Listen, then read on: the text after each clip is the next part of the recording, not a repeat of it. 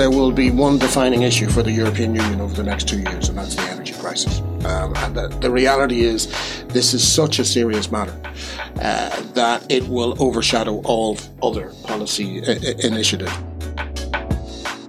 Welcome to another episode of What's at Stake, a Penta podcast. I'm your host today, Andrea Christensen. I'm excited to welcome our two guests to the show today, John Hume and Chris Meegan. John and Chris join us from Hume Brophy, a leading global communication firm headquartered in Dublin that helps clients navigate complex regulatory and political environments. John is the founding director of Hume Brophy, and Chris is a managing director of transport and mobility practice. Both are experts in European business and regulatory issues, and we're excited to welcome them to our in-house podcast studio today. John, Chris, welcome to the show. Thank you. Great to be here. Thank you very much, Andrea. Awesome. So let's start really quick with a burning question. What's going on in the UK? Yeah, I mean, lots of people are asking that question at the moment because I'm not sure a lot of people know. We've had the Bank of England intervene in the markets twice in the last 10 days. Gilt prices are at an all-time low. We've had mini budgets with very, very, clear taxation announcements, which then 5 days later get completely revoked. This really isn't how grown-up governments are supposed to act. So it is a mystery. But what is going on? I think we've got a new government. They've got very, very particular ideas about how the UK should evolve and ideas about where the UK should sit on the world stage and fiscal policy and things like this. But it's a fascinating time, and I don't think I've ever seen, and I've been an avid watcher of UK politics all my life. I've never seen a new government get it so wrong so quickly. Are they going to recover? The financial turmoil is still there. I think the energy crisis is making matters worse. Inflation is runaway levels. Will they recover? I'm not sure. I mean, because of the nature of parliamentary democracy in the UK, the Conservative Party have a majority, and I think that won't disappear overnight. So I don't think there's any immediate possibility of an election. However, will the current administration remain in its current form? I'm not so sure. Yeah, certainly. I think that they've definitely had a very stuttering start. It's not ideal, not what they would have wanted, but they've got very significant hurdles that they've got to cross in the coming weeks as well, not least of which, of course, all eyes are on the budget, which has been brought forward. So the coming weeks and even months will really determine, how far this administration is going to go. All right. Well, let's turn to the other major UK issue, which is Brexit, which finally formally started in 2020. So now that it's a reality, what has been the immediate impact in the UK and also on the EU?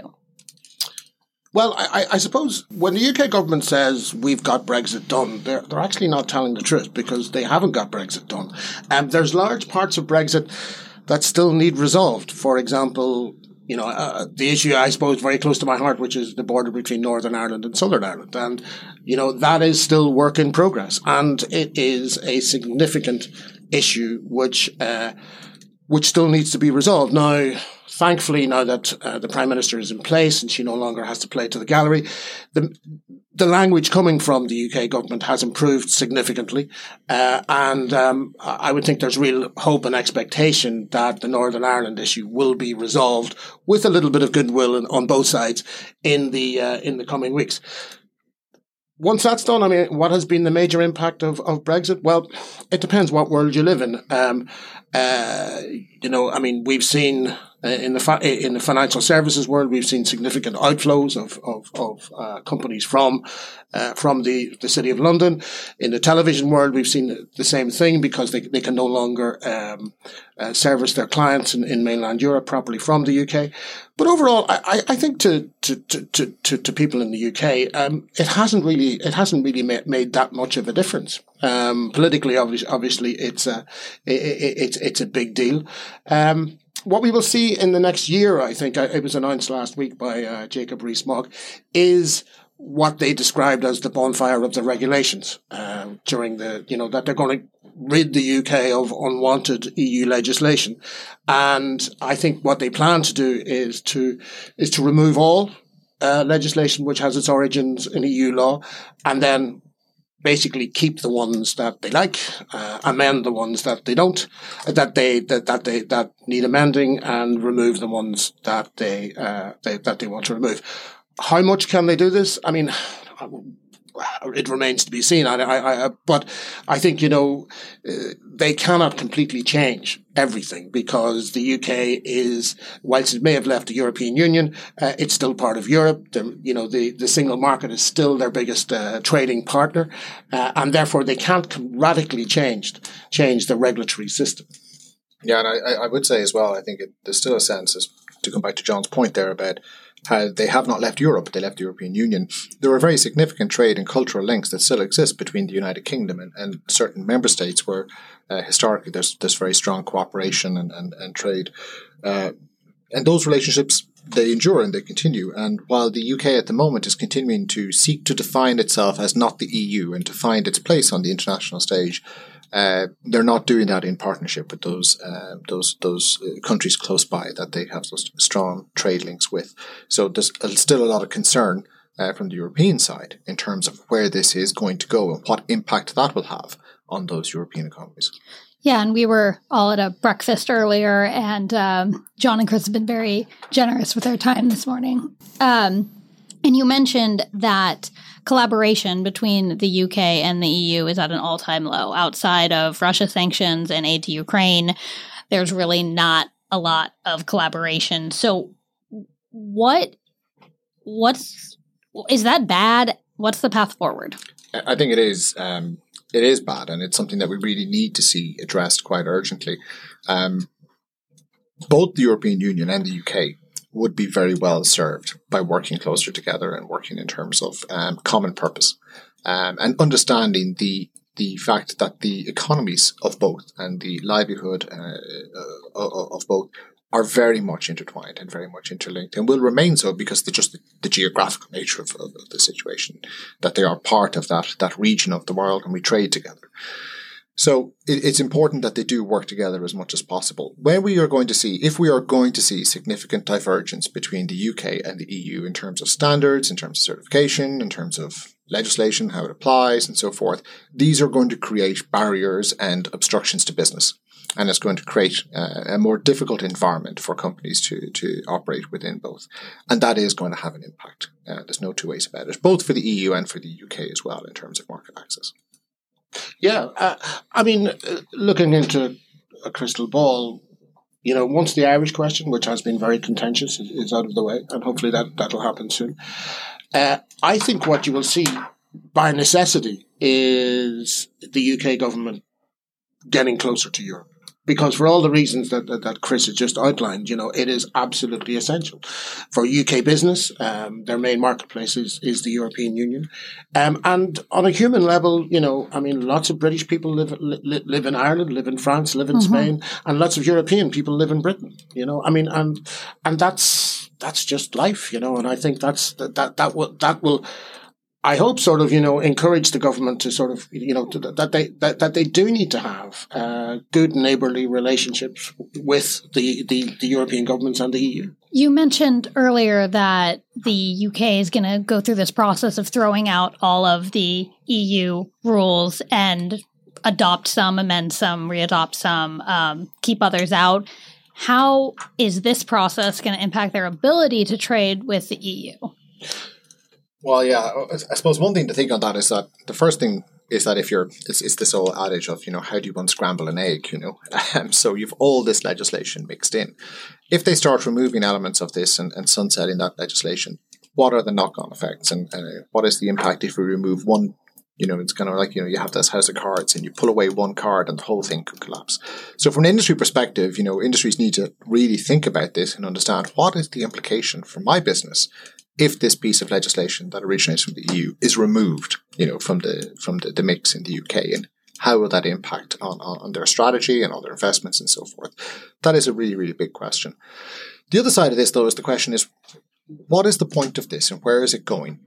How does this benefit, the UK and businesses that are operating in the UK, and other than just to say we're removing EU legislation, because the UK, again, proximity and market relations, they're besides the largest market in the world, 500 million consumers in the European single market.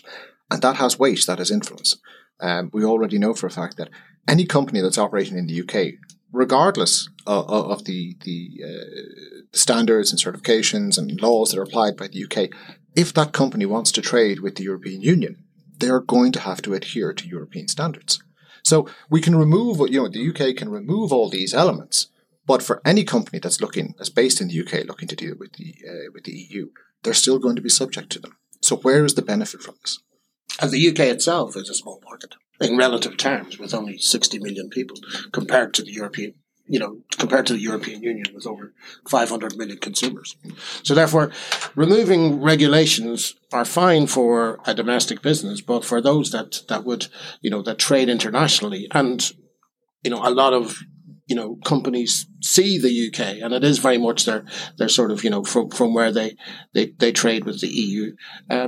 Removing all these regulations, I don't really know what, ultimately what purpose it would serve. I mean, what Jacob Rees-Mogg said is he wants the UK to become the best regulated country in the world, which is very laudable, of course, and sort of what a responsible minister should say, I would imagine. But the reality is, the UK lives in a much wider, interdependent, international, globalized world where, and their main market is Europe. I mean, the UK does more trade with Ireland, a market of 4 million people, than it does with India, for example. That's significant. All right, well, we're going to take a quick break, and when we come back, we're going to start talking about the energy crisis. Every 2 weeks, Penta measures U.S. adults' feelings and expectations toward the economy. The Civic Science Economic Sentiment Index, powered by Penta, accurately measures movements in overall national economic sentiment and provides a more sophisticated alternative to existing economic sentiment indices. To learn more, contact us at pentagroup.co.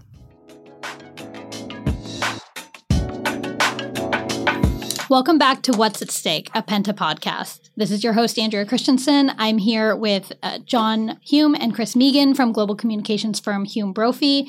And we've been talking about UK, EU policy, and we're about to start talking about kind of what's on top of mind for everyone in Europe right now, which is winter is coming. There is an energy crisis at foot. And so my question to you both is, what are some of the long-term political and policy implications of what's coming this winter? Well, I think the current crisis has shown that the EU, or certainly a number of member states, or most member states, they got their energy policy wrong. They neglected energy security, and now that is going to create a big problem. And I think how the European Union and how key countries react to this will, I think, be the defining feature of the next couple of years in Europe. The reality is that, this is a very serious problem. There is not enough energy in Europe, and the costs are skyrocketing. The cost of heating a home in certain countries has doubled, if not tripled. Things like this have serious political impacts. And therefore, from what we can see in Europe at the moment, the focus is very much about getting through this winter and next winter. And it's that immediate challenge of how do we keep, major industrial installations working? How do we keep factories working? How do we keep people being able to heat their homes? These are real issues now that need to be addressed immediately. And there are no easy solutions here. And I think this problem has been further exaggerated by the decision taken by OPEC last Friday to further cut oil production. So I think whilst the European Union has been very much focused on a sustainable future and on renewable energy, and there is now very much a sort of how do we deal with the here and now. Well, and one of our guests at the breakfast this morning noted that, Europe's buying more coal than they've bought in 30 years. So how does the realities of people needing to heat their homes impact some of these broader sustainability objectives that many governments in the EU writ large has adopted? Yeah, well, as an Irish person, we love talking about the weather, right? But this year, that as we head into winter, that's extremely important. If the weather is particularly cold or bad this year, it is going to put additional pressure on member states and on the governments in terms of their requirements around energy and heating in particular. But in terms of what we have seen, of course, is that the energy security question has been catapulted to the very, very top of the political priorities list in Europe, and that's across the board. While we don't know where the final outcome will be and what this will look like at the end of the day, what we can say with great certainty is that the energy mix that existed in February 2022 and how Europe worked, that is no longer going to work, and we will not be going back to that model. And so now there is a shift towards a new approach towards energy within the EU. The political priority, of course, is about keeping the lights on. And so if that means, for example, that sustainability goals may have to take a little bit of a back step in the immediate term to address the crisis, well, then that might be the cost that has to be paid in order to get us across there. But it also creates significant opportunities as well, because we are going to have to, redesign our approach to energy in Europe. And we need to, draw upon innovation. We need to draw upon new technologies. We need to look at, a new approach to this, a new way of working together in terms of energy. And that does create very significant opportunities for industries. And what might that look like? And is there any government or industry leading the way right now? Well, there is, but obviously the key focus here, because, it's much like what we've seen before, is that, we acknowledge that there's an importance in diversifying our energy mix. But the key here as well is that in longer term thinking, we need to be focusing more so on renewables. So we are going to see, I think, greater investment in that space. I think a greater priority in terms of the planning applications and making sure they go through. So maybe a degree of less governments paying less heed to concerns around sort of, not in my backyard sort of approach that, why is that windmill, looking down my window? The windmill is straight outside your window now because of the necessity of what we're doing, So I think there's probably going to be a bit of a shift in that regard. But yeah, there is a very clear priority here. And of course, if we are going to do this in line with the sustainability goals, then that's where we have to head towards. Yeah, well, need is the mother of necessity, or necessity is the mother of invention. Thank you. And so talking about sustainability, you both have done a lot of work in the transportation sector. I'd be curious what you see as the future of transportation, whether it be aviation, automotive, how the sustainability goals and the ESG goals are working in that industry. Yeah, it's a fascinating discussion to be in at the moment. And I have to say, and I've worked in transport policy for over 12 years now, and it is right now we're at the cusp of something really quite amazing. It's a very exciting and dynamic time. Transport is rightly identified as a cause of significant emissions from a sustainability perspective, but you can flip that coin as well, and you can say, well, transport is also part of the solution when we think about sustainability and we think about societies and how they function, and to making sure that we can have this work.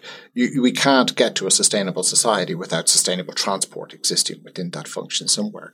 And so that is creating, again, huge opportunity for an awful lot of industries to be part of that process and that priority where we have to decarbonize and come to a sustainable transport model across the various modes. And there's new technologies being introduced and explored, and that in itself is opening up all sorts of very interesting developments. We've seen, of course, the big discussion both in the US and in the European Union over the last couple of years has been around sustainable aviation fuels. And there's been very significant progress been made there by both regions. But now we're looking at what comes next.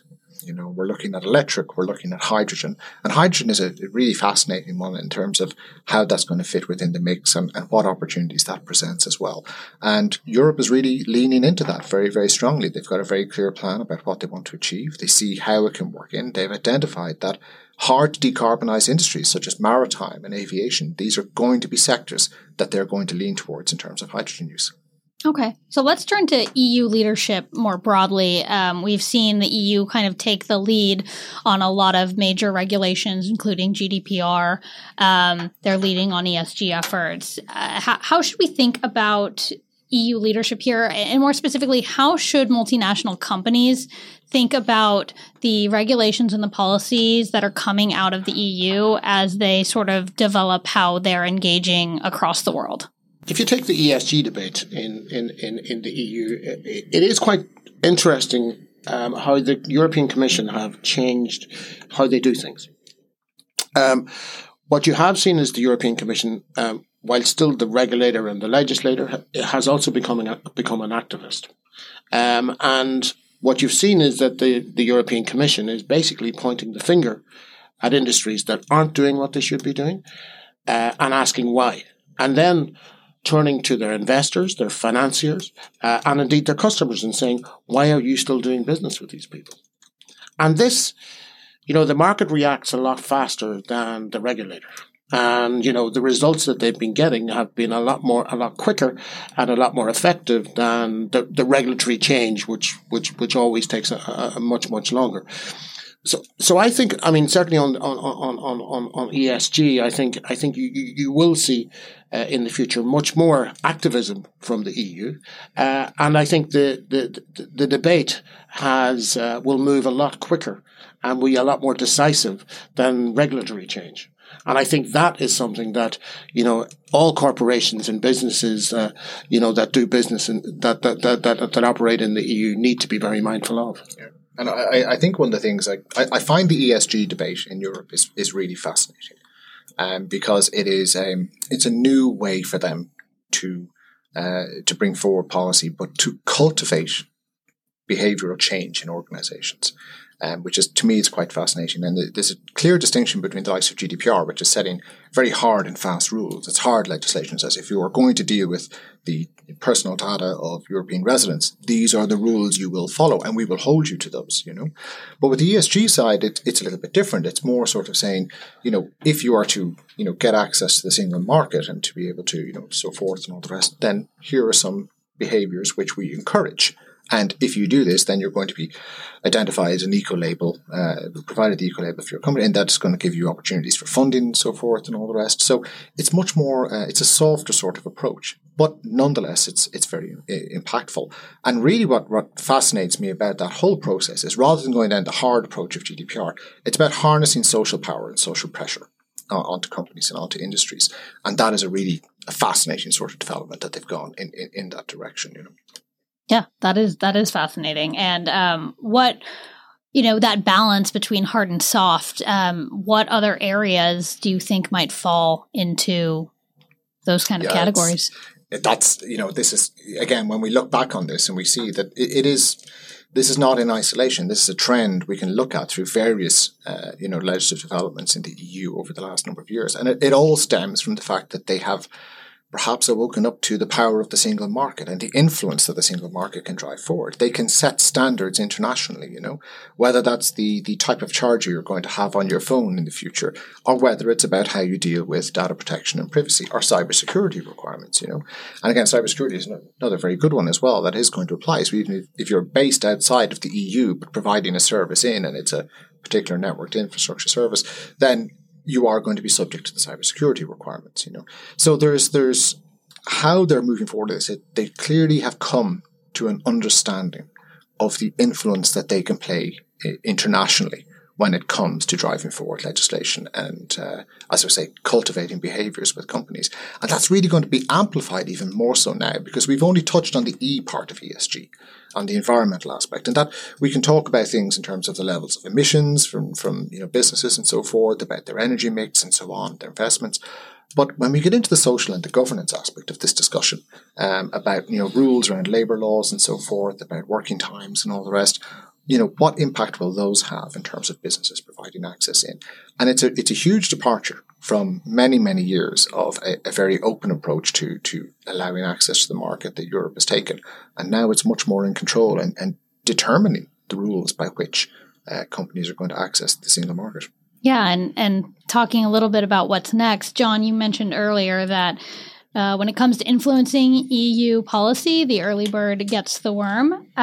So what are the emerging issues that aren't in the headlines today that global companies should be thinking about starting to engage the EU on today? As I see it, there will be one defining issue for the European Union over the next 2 years, and that's the energy crisis. And the reality is this is such a serious matter that it will overshadow all other policy initiatives. And, I think when you look at their attitude towards energy, there is the short term, which is the next 2 winters, and then there is the long term. And I think what you're going to see is a massive, massive, massive investment in renewable energy, the likes of which has never been seen before by the European Union, because they have to. And as you said, necessity is the mother of invention. And that's where I think, the real focus will be. Outside of that, I think, how Europe does business is changing. The UK leaving has had an impact in Europe as well, in that sort of, the UK was always in many ways the problem child, who would have been against further integration. I think by necessity now, given the crises that we are facing, integration will become an issue of the future. That said, there are populist governments appearing across the European Union, and the political fallout of the energy crisis could be quite serious in that, if people can't, heat their homes, they're not happy. If people can't go to work, they're not happy. And that could have all sorts of repercussions down the line. So I think what we're looking, at the next couple of years, it will be a bumpy ride for Europe. But again, I think there's Europe survives crises. The European Union is there in order to sort of deal with these things, and I think the institutions, will ensure that sort of, that things will go on. Yeah, absolutely. And I would say, though, I think in terms of a couple of areas that I would, and I agree entirely in terms of the energy crisis, that's what's going to be the focus in the immediate to short term. But beyond that, again, we can't get away from the overarching priorities around sustainability. And sustainability is going to remain the big topic. And in many ways, the solutions that we look for in terms of the energy crisis are going to be, also trying to tick the box in terms of moving forward in terms of our sustainability goals. I think the other thing, I suppose, to be conscious of is that Europe is not afraid of innovation and is really leading in very, very heavily in that regard. And they are leading in a couple of areas on this, do you know what I mean? In terms of certain new technologies coming forward, Europe are at the absolute forefront in terms of regulation for them. But an area which is well identified as presenting a huge opportunity, but they are also very wary of it as well, and they're approaching it with a caution, and they're establishing how to do things, and they use particular language, and this is in the space of artificial intelligence. And artificial intelligence, of course, opens up many, many, many opportunities for all sorts of industries across the board. Really, it's quite boundless. But Europe are approaching and saying, the Artificial Intelligence Act, which is going through the process at the moment, is going to be adopted and so forth. It is very clear they're saying, we will facilitate, we will allow the development of an artificial intelligence, activity and around businesses in Europe, but it'll be subject to European values. And those European values, that was something which we started to see that language more and more in some of the policy documents, and you can start to put a pin in it and identify what it is. And it's very clear that there are certain aspects in there. We go back to GDPR, for example, in terms of the use of data and privacy and so forth. These are European values, and so those European values are being baked into legislation. So it's a very clear, on the one hand, they're quite happy to legislate for artificial intelligence and to allow companies to go down that route. But again, they are going to control how that works. Well, you have given us a lot to think about. Thank you, John and Chris. We really appreciate you joining us today. And thank you for listening to this edition of What's at Stake, a Penta podcast. Tune in next week and visit us at pentagroup.co to learn more.